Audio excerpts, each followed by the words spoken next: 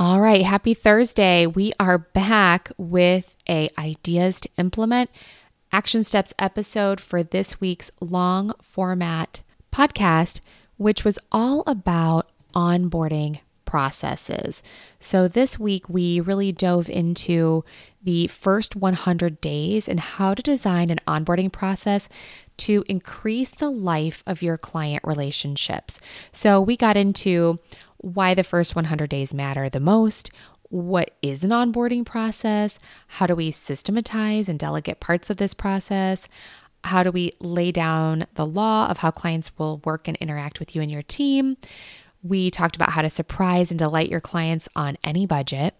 And we talked about why every advisor isn't doing this and how important it is and how it will truly differentiate you. And then I went through the onboarding process that we actually used in my practice. Okay, so your action steps from this week are as follows. It's really about putting the time on your calendar within the next week or so to sit down with you and the key people on your team that will be involved in this process and really sketch out what you want the first 90 days of your client experience to look like, what your onboarding process is, what are each steps involved, and then what do you want that to look like for the first 6 months or for the first year? What are some of those special extra surprise and delight, shock and awes that we talked about? What do you want it to truly look like? With the guiding principle of how do you want your clients to feel throughout this process? We want them to feel organized. We want them to feel prepared. We want them to know what to expect. We want them to be excited that this is a different experience than they've ever experienced with a financial advisor in the past. We want them to feel confident and comfortable, and we want it to come across in, a professional, organized way, like you do this, even if it's your first time doing it, like you do this all the time.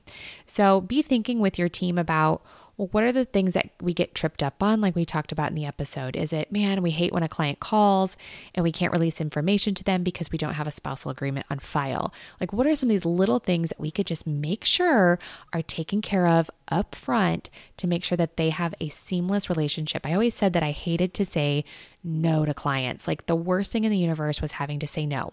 So what were all of the things that could potentially trip us up and give us a reason to have to say no to somebody? And then how do we build in a process to make sure that that never happens? So sit with your team, talk about what are the calls that we usually get from people? Is it the first tax season that a client is with us? It might be nice to reach out to them and just make sure that they can find their tax forms online, offer that special assistance. Do you want to go through their statement with them after they receive the first one? If you do insurance, do you want to go through the contract with them at a very high level or in depth or whatever it is that you do? After they receive that in the mail, what does that onboarding process really look like to you?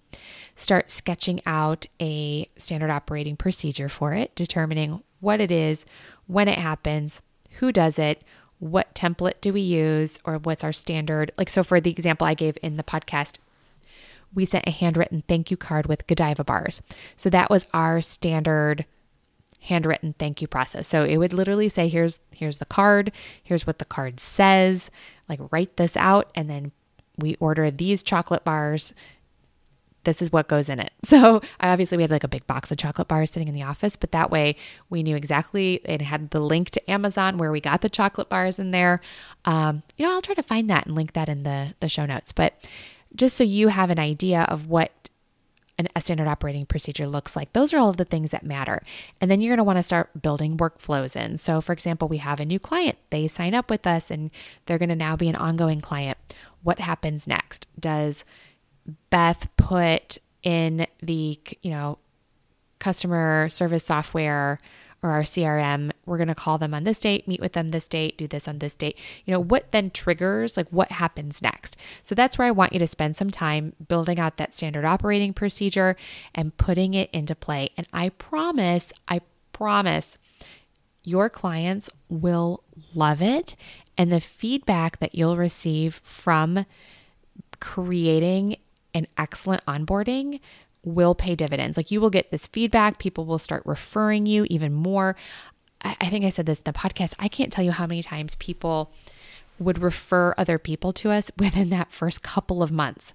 Like we really didn't even have a chance to show them, other than our planning process, what we were made of from an investment management standpoint.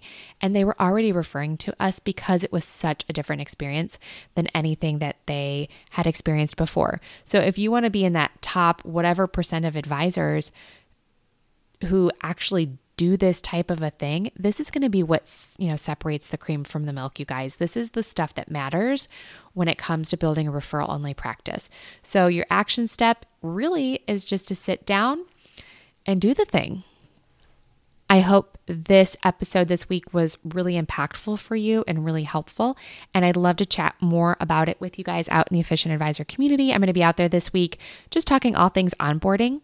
So if you have any questions or you're looking for ideas, I'm going to hopefully get some advisors from the group to start contributing like, hey, here are the different things, like different gifts, different processes, different like cool little things that we do to make that onboarding exceptional versus just kind of there. Like we want, if you're going to put the effort in, let's go ahead and just put the effort in to make it exceptional. Cool. So hopefully I will see you guys out in the Efficient Advisor community. And thanks so much for being here. And I look forward to bringing you something new next Tuesday. Until then.